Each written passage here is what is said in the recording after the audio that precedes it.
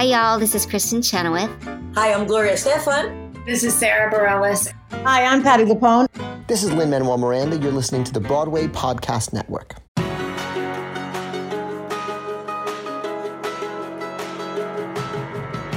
Welcome to the Theater Podcast, intimate personal conversations with theater's biggest names. I'm your host, Alan Seals, and you're listening to the Broadway Podcast Network. This episode is with choreographer Sonia Taya, who made her Broadway debut choreographing the smash hit Moulin Rouge, the musical. You may also know her work from So You Think You Can Dance. She got a couple of Emmy nominations for her work on the few years she's been working on that show. I just adore her. She is humble. She has a bit of imposter syndrome. She is just so incredibly nice and talented. And we had such a nice chat in the VIP room of the Hirschfeld Theater. She was working on something on stage, so she took time out of her day to have a great conversation. And I just really appreciate everything she had to offer.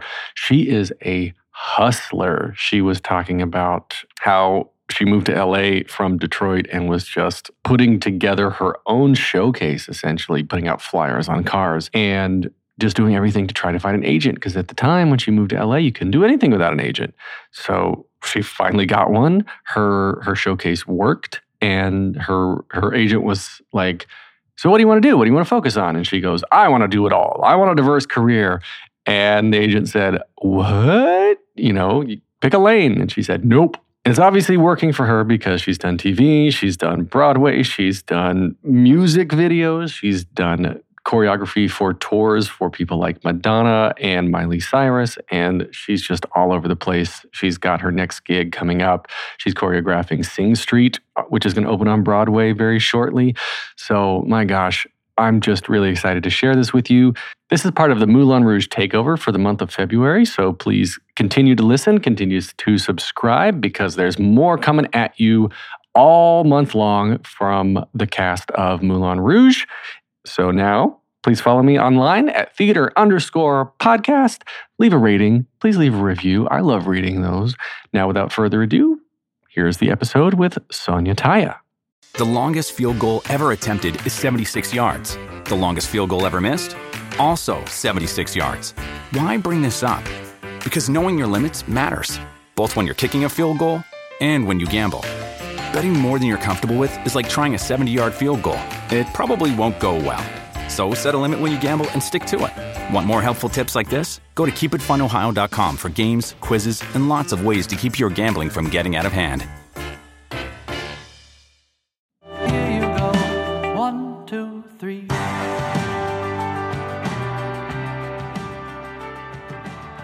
My guest today made her way from the city of Detroit to New York City to find herself choreographing for some of today's biggest names, including Madonna, Miley Cyrus, and Florence and the Machine. She's been nominated for 2 Emmy Awards for her work on So You Think You Can Dance, and won the Lucille Lortel and Obie Awards for Outstanding Choreography for her work on David Henry Hwang's dance play Kung Fu, for which she also received a Drama Desk nomination.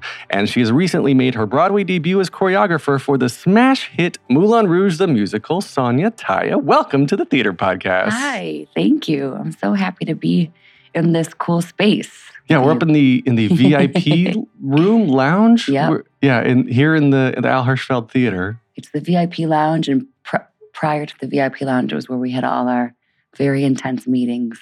Oh, your production meetings? Yes. It's all flashing back on me now. So the in my intro, I said that you made your way from Detroit to New York, and I think you identify with being from Detroit, right? Yeah. But you were actually born in Brooklyn. I was. Yeah? Yes. I was born here. I don't remember this part of my life, but we moved to Detroit soon after I was born. So what part of Brooklyn do you remember? Fort Greene area. Oh, yeah. That's near my place. Which is where I live now, which is very strange. I'm down in Boerum Hill, so we're neighbors. Yeah. Sort of. I mean, as neighbors I love as you Boerum can Hill. be. It's a nice place. It's so beautiful there. Yeah, I love it. Okay, so Brooklyn, moved to Detroit. What took you to Detroit? I mean, what took your family to Detroit? My mother and father divorced, and I have 2 older sisters. I moved from New York to Detroit. My father's family is here, but my mother's family is in Detroit, and had a really incredible amazingly challenging life in Detroit. Well, yeah, we can get into that. I mean, you can go as deep as you want. It's early in the interview, so we're not warmed up yet. But Detroit, you were part of like you were saying like an underground sort of dance scene, right? I was reading in another article that you were interviewed in. Yeah, there was in the 90s, 80s, 90s, there was an incredible underground house music, techno music scene in Detroit. I mean, music in Detroit is so profound. Of course, yeah. So many innovators have come from that city. But there was the dance scene, the house music dance scene, the underground rave parties before they got a little messy, were a huge staple in my sister's lives and in my life too. We had when I think back, it's so crazy. I never had the moments with my sisters where like you don't want to take your youngest sister around or you don't get along. We always got along. So everywhere they went, I went. And what was the age difference? I'm 42. My oldest sister's 49. My middle sister's 46. So you're all relatively close. But when you're 10, they're 17, 16. Yeah, that's a big difference. Yeah, but they were protecting me. And I was friends with their friends' sisters, younger sisters. So it was a huge link. It was very amazing to have that type of relationship. And just walking into these parties that started at 2 a.m. and went until 9 a.m. I'm a dad. That's like 4 hours past. Well, no, it's torture now. When I think about it, I say to myself, this is why the social energy. I have zero social energy now because I used it from my teenage years till 26. I mean, it was. Yeah. But it was such a huge turning point in my life for dance, and just seeing all of these artists and watching these incredible DJs make names for themselves and watching them have one of those visceral experiences all together was in these old churches, abandoned buildings in Detroit was profoundly amazing. Well, really was. So you were 10 and whatnot. Or I mean, I guess how young were you when you started going to the raves? 14. Wow. Mm-hmm. And were you? I mean, looking back as an adult, were you seeing things that you shouldn't be seeing or shouldn't be experiencing at 14? I don't remember seeing those things. I remember standing because we were friends with a lot of the DJs. So I remember just being by the speaker close to the DJ and dancing, just running to dance. You know, it wasn't you wear sweats and a sports bra or like tube top and wide pants because it was the 90s. Right. I don't remember that dangerous stuff. I just remember feeling like I was levitating. Just having...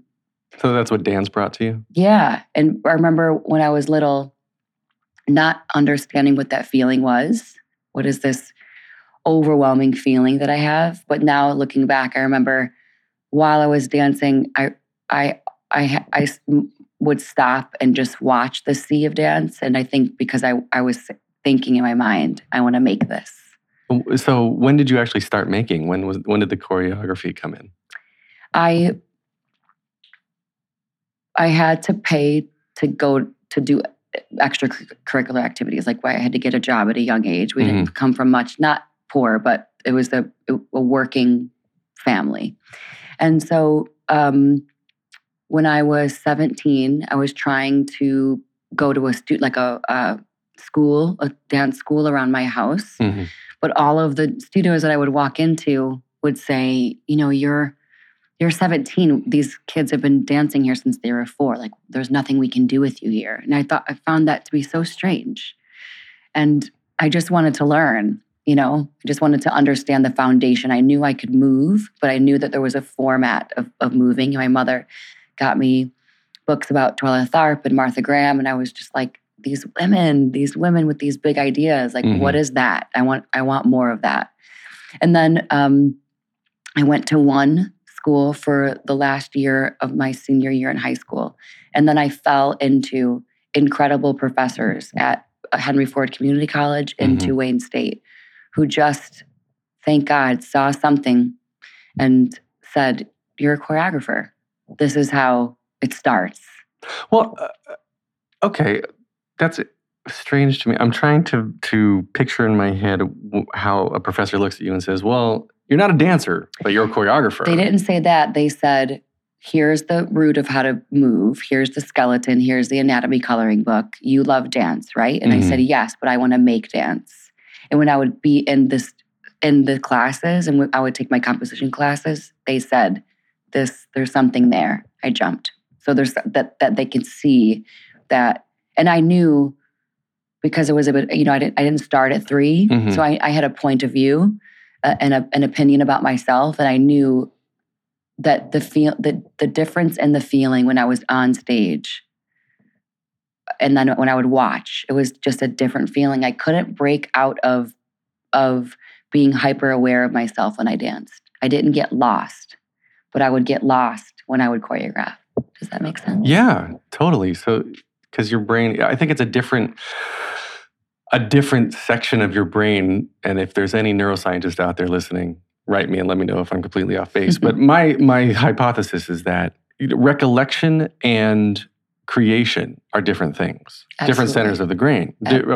Absolutely. So while you're creating, it takes you out of your mind. It takes you out of whatever experiences or trauma or whatever, like life that you're trying to move past, right? And you're finding it to express yourself. And just the longing to see it, what I would feel when I was dancing, the longing to see what I was doing, rather than feel what I was doing. Does that make sense? Yes. I just wanted to see it, and I wanted to create it on all forms of human bodies. I just had the craving immediately. Especially, I grew up with Paula Abdul, Janet, incredible dance makers, and was so excited but overwhelmed because I didn't know I would have access to finding that voice in me. Wow. Yeah, that's a voice. I have never kind of put choreography in that sort of way before. But yeah, it's true, because I would call it a style, but it is a voice. It's your... I think one of the reviews from Moulin Rouge was saying, like, you don't whisper, you scream. You're screaming on stage, your choreography screaming. Is that was for this, right? Yeah. Yeah. Yeah, that the choreography is just out there, and it's intense, and it's wild, and it's sensual, and it's everything. And you can't help but watch every movement on stage because it's all screaming to be seen. But thank you. Yeah, you're welcome. But okay, so going to your career, it seems like you've been with So You Think You Can Dance for what, like 6-7 years now, right? I was there for 5 or 6 seasons. I started at season 6. And then now they're about to release season 12. Wow. Crazy. I didn't know that. That's amazing. Yeah. Amazing. So I haven't been there in a few years. I miss them. But well, between that and Detroit and choreographing in college and whatnot, like how did you get to So You Think You Can Dance? How did you get to national television? I graduated college when I was 25. And then I didn't go until later. I didn't start school until later. Everything was later. I just had to analyze things first and really make sure that the approach I was taking was the approach I wanted. And then after I graduated, I moved to San Francisco first. My best friend had a small company in San Francisco. I knew when I graduated that I wanted the world to see my work, but I wasn't ready for the world to see my work. I didn't feel like I had a strong enough voice. In terms of, do I have the confidence, the knowledge, and the sense of myself to approach dance the way I want? I was still feeling insecure about how I was moving. I had tightness and this hyper-physical desire when I moved, and it was really aggressive, and I was a bit embarrassed by it. And I couldn't format why. So I knew I knew San Francisco was a great place because I had comfort with my best friend, who I love, who is so talented, a beautiful choreographer. He had a small company, and I just locked myself in a studio with them. and just kept building material over and over and over and just hours and hours in the studio. And then when I was 30, I decided to move to LA. And I was intrigued by the commercial side of dance, but also was confused of all these boxes, like all the that they couldn't fuse themselves together. And I come from concert dance. I have my degree in dance, but I wanted to fuse it all together because I felt like I was that type of artist. And so You Think was in its second or third season when I moved there. And to work in LA, you need an agent at the time. And I was like, I moved to LA and no one knows me. What am I going to do? So I decided to have a show. I decided to put my money together and create a show and bring in all these dancers that I loved. So I had a bunch of dancers sleeping in my living room for 2 months, dancing for free. And I created these small pieces, like this could be a Gap commercial, this could be an iPod commercial, this could be on So You Think, this could do this. Yeah, I remember all the iPod commercials with the silhouettes and everything. Yeah, when dance was really starting to take its reign in commercials and movies and such. So I thought if I could create a palette of ideas, maybe not fully formed, but ideas, and hire and invite agents to come and watch. Hopefully I'll get an agent. And this is when you passed out flyers and put the flyer in the windshield wiper. So we made these posters and I was posting them everywhere. And it turned out to be a really successful show. And the next morning, an agent that I really wanted to sign me called and signed me. And I met with them and they said, "What do you want to do?" And I said, I want a versatile career. And that was jarring for them. Because, sometimes picking a lane is the first thing you have to do and hold on to that lane. And I never understood that concept or never wanted to. And I think it's because, again, I had a sense of myself because I was in my 30s. And then I said, and So You Think would be fun. That would be cool to really expand. And they sent a couple pieces from my show, and I met Jeff Thacker, who is one of the producers and a dear friend of mine now. And the rest just exploded. It exploded. Wow, you hustled. I hustled. You hustled and it worked out. I hustled. Yeah, I still hustle. Yeah, well, I know you. Man, it was a serious hustle. Yeah. For real. Yeah. Yeah. And I feel like that's one of those movie moments where you're just building up. And then, in real life, it's like it doesn't work. And you're like, now what? But you had that moment. Yeah. And now here you are sitting in the VIP room of your show that so you helped put together at the Al Hirschfeld Theater. Yeah. Moulin Rouge the Musical. This show just came out of the gate sprinting. And it was a smash it overnight. Critics are raving it. You're getting so much praise for your choreography. Everything is just off the charts, right? Thank you. But back up a little bit to talk about how did you get connected with the team? So you're in LA doing So You Think You Can Dance. Where were you I'm not versatile enough. I want to try Broadway now. I just take where the path takes me and my instincts. I never have this is my dream thing. I just want to work with people that are inspiring and ambitious and big makers of art. So I was living in LA for 4 years and fell in love with theater. I did The Last Goodbye at the Williamstown Theater Festival many 10 years ago, I think it was. Oh my God. That was my first musical theater experience. And from that moment, I'm mesmerized and wanted it and just wanted it so badly. So I truly just made the decision to move to New York while I was meeting with Lee Silverman, another dear friend and mentor of mine, to do Kung Fu. And I knew it was time. I sold all of my stuff in LA. I put everything in boxes and had all my friends come over. And I brought a couple of suitcases with me to New York. I just said, I'm moving. And I moved with Kung Fu and nothing else. And I did Kung Fu and met Alex Timbers, another mentor, dear friend, and we did The Last Goodbye again. in San Diego. And I knew he was someone that I wanted to work with, just a big imagination and an incredible artist. And he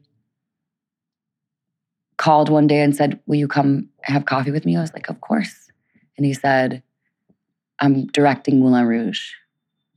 And I was like, what? Yeah, what was going through your mind when you're What? like, they're making a stage show out of Moulin Rouge, the movie? I said, it's about time. That movie wants to be on a live stage. I remember seeing it an opening night in Detroit at this incredible theater and seeing the premiere and running out of the theater so inspired and amped and just so charged by it. So when he told me he was doing it, I was not surprised that they would want Alex. And since then, it would just been a whirlwind of wow, by this time I'm 40, right? So by this time I'm 40, I know what I want to see. I'm not, settled and I have it all together. I just know who I am. I'm constantly searching for more of who I am, but I know what type of dance I want to do. And the access and the highly physical nature and the hot-blooded nature of the movie to a live stage, it was just inside of me ready to scream out. So it was nothing short of a dream, truly. Just to have an ensemble that is so virtuosic, an ensemble that is driving the story, that dance is driving the story. I think that is lacking. Mm-hmm. I think the ensemble responsibilities are lacking. They can handle, they thrive in acting, singing, dancing. The body can tell so much story. Oh, totally. I mean, so to have the body in the show moving and not hearing words for a good 5 minutes is remarkable. And people being moved by it and following that is incredible. And it is a dream of mine, and I'm so proud of it. But it's because of them. It's because of their execution and willingness, because it's difficult. When you start to approach a project, Mm-hmm. how do you build your vocabulary? Yeah. Like you're talking about the voice, like dancing as a voice, right? Yeah. So how do you build your vocabulary for that project? It varies per project. For this one, pre-production was a necessity. Pre-production is when you're able to get space and hire dancers that may not necessarily all be in the show, which can sometimes be tricky. But because of the 4 to 6 week rehearsal process and looking at the scope of Moulin Rouge and that the opening number alone is almost 11 minutes long, you need a lot of pre-production time. Mm-hmm. So I was blessed to have an incredible amount of people lead me to the opening night of Moulin Rouge, and so many incredible dancers that I admire and love. So I would go into the space and, there's a huge amount of music in the show. But for me, I have to dance in silence for a while. I get trapped by music sometimes. I love music. But I get trapped in the immediate start of it because I need to make sure it's coming from my insides and coming from my own instincts of, for example, Roxanne or Backstage Romance, the opening of Act 2. I know what the story is. Mm-hmm. So if it's interesting without music, it'll be interesting. That's my thought process. If you're in a rehearsal room and you're in fluorescent lights and there's no music and there's no singing, but it's interesting, I'm onto something. So I would create a lot in silence and then press play. And sometimes the dancers would be like, wait. And I would say, it's just a feeling. It's just a feeling. If we're able to express a feeling that, in Backstage Romance, there's an affair, mm-hmm. there's a secret, mm-hmm. And they're inches away from each other. If we can express that quietly in this room with just us, then we're on our way. And what could possibly happen when the music comes on? It sounds like you're choreographing micro expressions almost. Yeah, that's a very interesting way of putting it. Yeah. So you're trying to tell a secret without telling a secret through choreography, like using no words to tell a secret. The body is really an incredible instrument to move people and to move a narrative. And when an ensemble is used as placeholders, I find that to be infuriating. I'm just going to use a lighter word. The reason why, right, the baseline, the basics behind musical theater, from what I know, is they sing and dance because they don't have the emotional capacity to just speak anymore, right? Yeah. But the singing and dancing is still narratively driven. So let's utilize them. They have so much to say. And Moulin Rouge was craving it. It's not dance for dance sake. And I love dance for dance sake sometimes. But for this, it would be, I said this before, a disservice if I didn't try to hold on to the swiftness and the adrenaline and the access that those cameras, those rail cams and steady cams, and were able to formulate in the movie. I obsessively investigated how to do that with the body. Did you watch the movie a lot first? I did. Did you? Not a lot. I watched it because first, in terms of the mental state of things, when I got the job, it was panic, panic, panic, panic, panic. Ego, panic, ego. I can't. Oh no, watch what you wish for. Oh God, the pressure, right? So I have to go through all of that. And then I watched the movie and then I added more pressure and watched it again and then cried. I watch it and I hold tight to what I remember and what connected to me. And then I let it go. But I take what my body is holding on to and I pay homage to that. But I can't overwatch because I want to make sure, Baz Luhrmann and CM, our incredible leaders here, gave us the blessing. We did this, but this is now yours. Do it, explode it open. So having that blessing allowed me to just watch it, remember, hold on to the nostalgia, and pick your moments of paying homage and being inspired by, and then move on. Yeah, the show is, it seems too big to fit on the stage. And I know that's it's by design, but the energy coming out is it slaps you in the face in a very good way. And you said the opening number was 11 minutes long? Yeah. It is so well deserved because you're coming here, the audience comes here with expectations. Yeah. Because they've seen the movie. I'm sure most of them have, and if not heard the music. And this has just got to take it up a completely new notch. Yeah. And it does. Thank you. It does. It takes it up a notch. But, okay, so putting it all together, you've got your set designs I'm sure you're looking at, and the stage plots and your little miniatures of what everything's going to be. And you're like, all right, so I'm going to place this here and I'll put that there.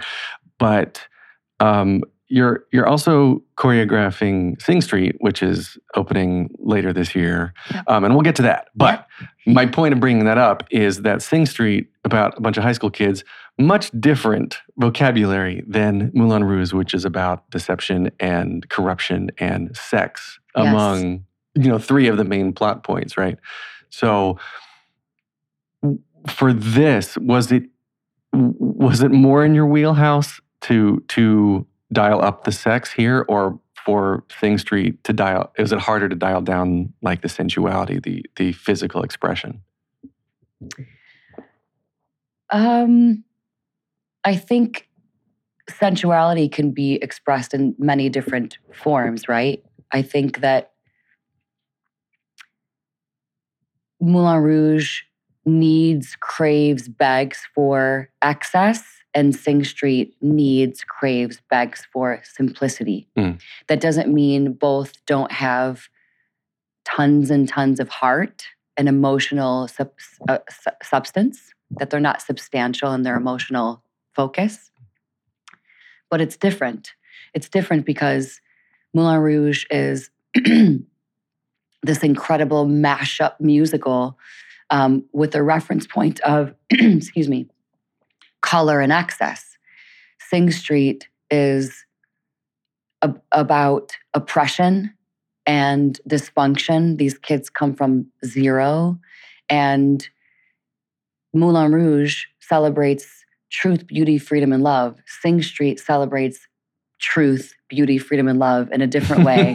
It really does. It's about these kids who come from nothing, and this kid who came from a wealthy family and is losing everything because of the economy and has to go from a private school to a public school and has to wear this uniform and walks into the first day and is bullied like crazy and made fun of, and his identity is stripped from him, and he's looking at a world where there's so much corruption and abuse, and sees this girl holding an unlit cigarette across the street and builds the courage to go talk to her and acts like he's in a band. And then creates this band and learns to sing and learns to play and learns about hope and love and faith coming from nothing. Moulin Rouge is about a woman who came from nothing and is holding on to her family because they have something. And this one thing that is holding them together, which is art.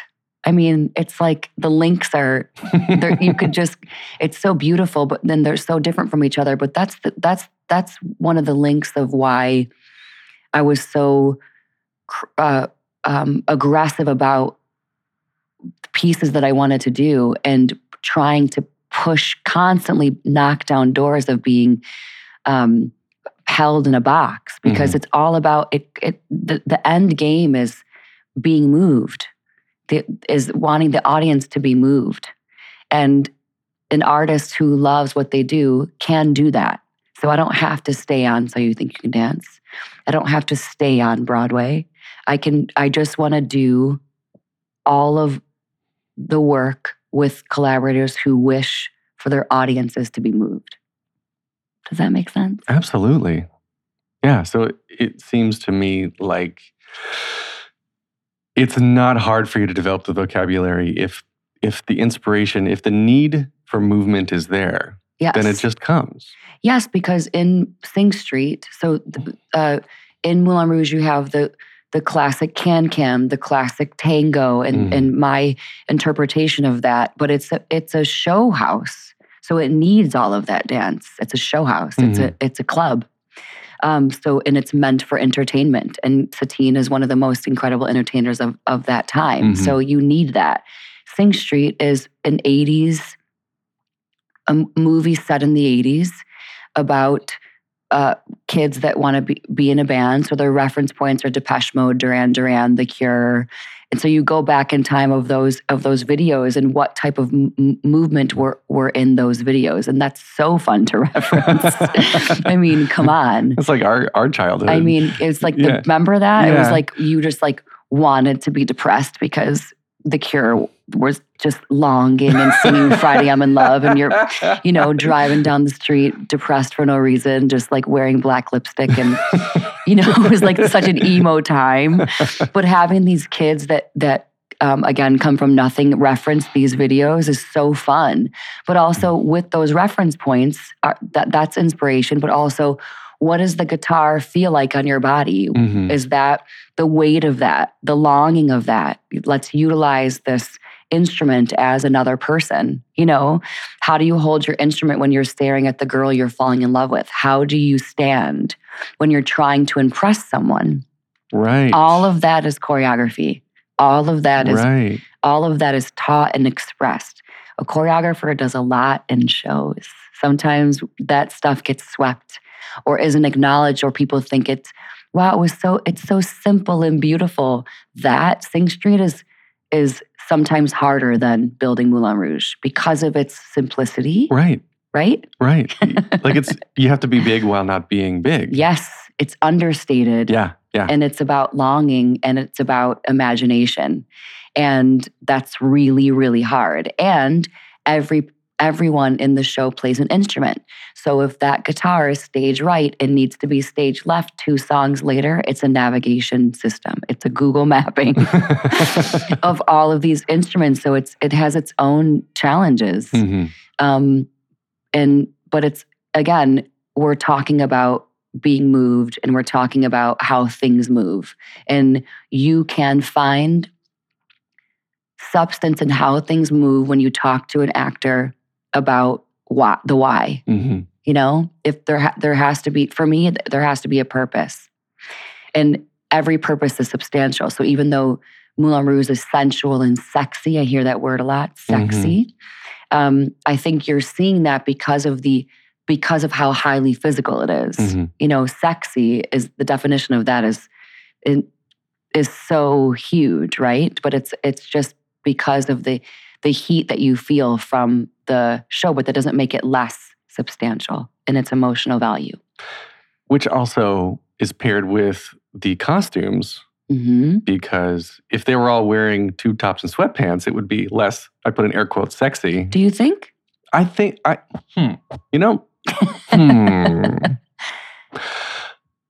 a can with sweatpants. I'm waving my arms around like I'm holding my dress. It's gonna present differently than if I'm holding my big fluffy can dress. That's right? True. That's true. Yes. Because the whole idea, I guess, of the can dress is like, you know, women put on, back in the day, they actually put on merkins so you could like pretend you were seeing real stuff under there. And it's a very dangerous art form, the can. Is it? It's meant for danger. Yeah. Why? Because the kicks and everything? The tricks that the aggression behind the tricks they would do, those jumping, falling into splits. I mean, the can that we have, they do 36 or 39 kicks in the first 11 minutes of the show. Wow. Yeah. Where do you find dancers? The casting process. Oh. How long did that take? I remember there was many auditions, but not as many as you would think for the Broadway run. There were many. But this, I remember the final callbacks of Moulin Rouge will be one of the most incredible audition experiences that I will ever have. The sweat and the heat that was dripping down the mirror, it was so hot. Everybody wanted it. It was just one of those feelings, right? Where everyone in the room feels the same in terms of the want. And most of who are in the show was there. And I was just blown away by how competitive it was, how challenging the vocabulary was, and how incredibly amazing they were executing it. It was phenomenal. Truly, I was looking at Alex. My eyes were hanging out of my face. And I was weeping. I was so excited. Like, okay, this is right. This is what it should look like. Like these are the people that should be. It takes a certain person to, and I think for anything in Moulin Rouge, it takes a certain person to be in it. It is incredibly challenging, vocally, physically, and emotionally. It's a difficult show, beautifully difficult. Couldn't be done another way, in my opinion. But that's why I think the cast takes so much pride in it. You can see the pride when I come and watch still. I still feel it. And I'm so proud of it. But I think that's what sets us in this really beautiful way, because it's a certain artist that can handle it, that wants it. Yeah, I agree. It's just watching everybody up there, and even the post on social media now, because you get to see so much behind the scenes, and everyone is just so proud to be in the show, and gosh, it's created. I mean, every show is a family, but this has created a very special family. Yeah. From what I've seen. Yeah, but I love them. Did you? My last question about the casting is, I guess, was it an open call that you were just kind of picking out of, or were you like scouring YouTube for people that had a big following that you knew could dance? Or like you're saying, it's a certain type of person that can do this. So how do you tell casting agents, I need someone who can kick like this, or I need someone who's comfortable in a can dress, or like where does the process start? Well, you give them a description. So our description was it's highly physical, technical facility is important. it's a highly physical show. So you're walking in already knowing that it's going to be a hefty audition day. And then you start and you can tell, you can really feel, okay, these are the pile of people, of amazing artists that can handle it. These maybe not yet. But that was the set description. And we had ECCs, which were acquired equity calls, that I love, because you get so many people that you may not be able to see in the invited calls, and found many dancers from there and for other shows as well, which I think is really amazing. But then this call just happened to be incredible artists who are Broadway vets, and some that have made their debuts. I'm so incredibly lucky. Truly, we are so lucky. Oh, the entire cast, like every single person, just is part of the machine that holds it all together. Truly, it's absolutely incredible. I mean, it feels like, it's theirs. It's theirs. You know what I mean? Like you can feel that it's from their cells. Yeah, the ownership. Yeah, you know? Yeah. Like you're teaching them the vocabulary. You give them. They come with the ability to speak. You give them the vocabulary, and then they make it their own and put it all on stage. And that's what's beautiful, is because all are welcome at the Moulin Rouge, every walk of life.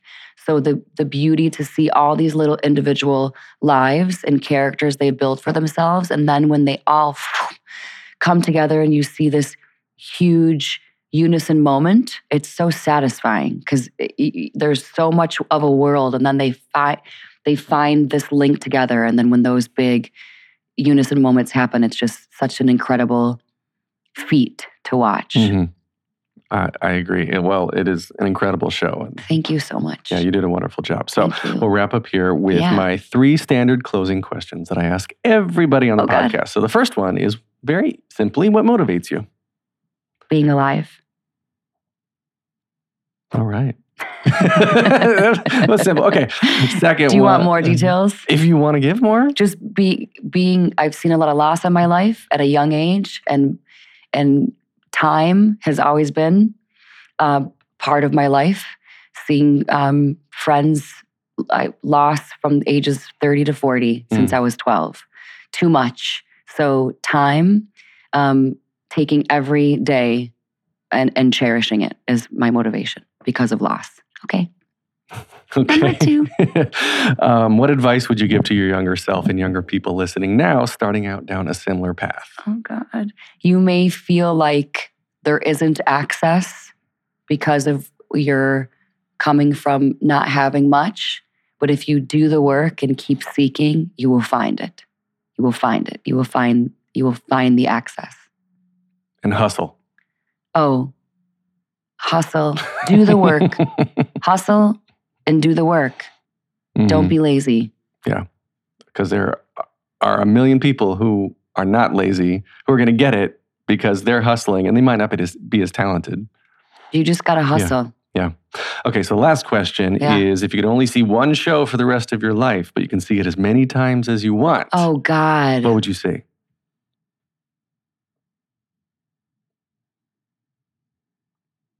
Pina Bausch's Volmande. What is that? Did you want me to say a musical? No. Whatever you want. I just want to know what that is. Pina Bausch. Do you know who Pina Bausch is? You need to know who Pina Bausch is. I think I should. That's really hard though, because I have like 4 there's many. I only can say one. Okay, only one. He's looking at me like only one. Pina Bausch she passed, but her company is still thriving. She's an incredible artist, beyond theatrical experience, dance, theater. I mean, incredible. Every single piece. Watch her documentary called Pina. It'll change your life.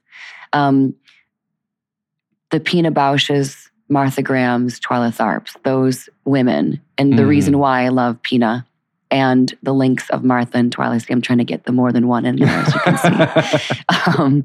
They're innovators. Just that they're innovators, and they're innovators in their own right, and have always done. them.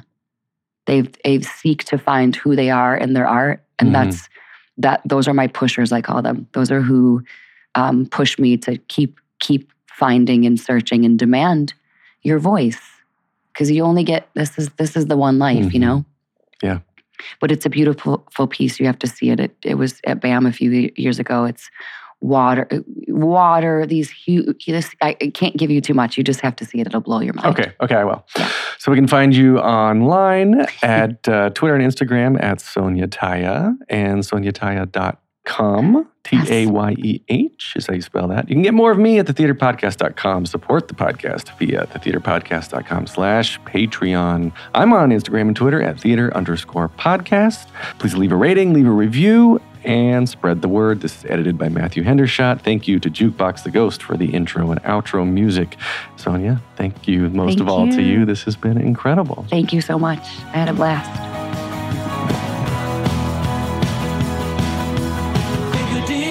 Make the world a little colorful. Hey, it's Leslie Odom Jr. here on the Broadway Podcast Network to tell you about the Rise Theater Directory, a program of Maestro Music. Rise is a national online resource designed to connect and empower backstage and administrative and creative theater professionals from underrepresented backgrounds.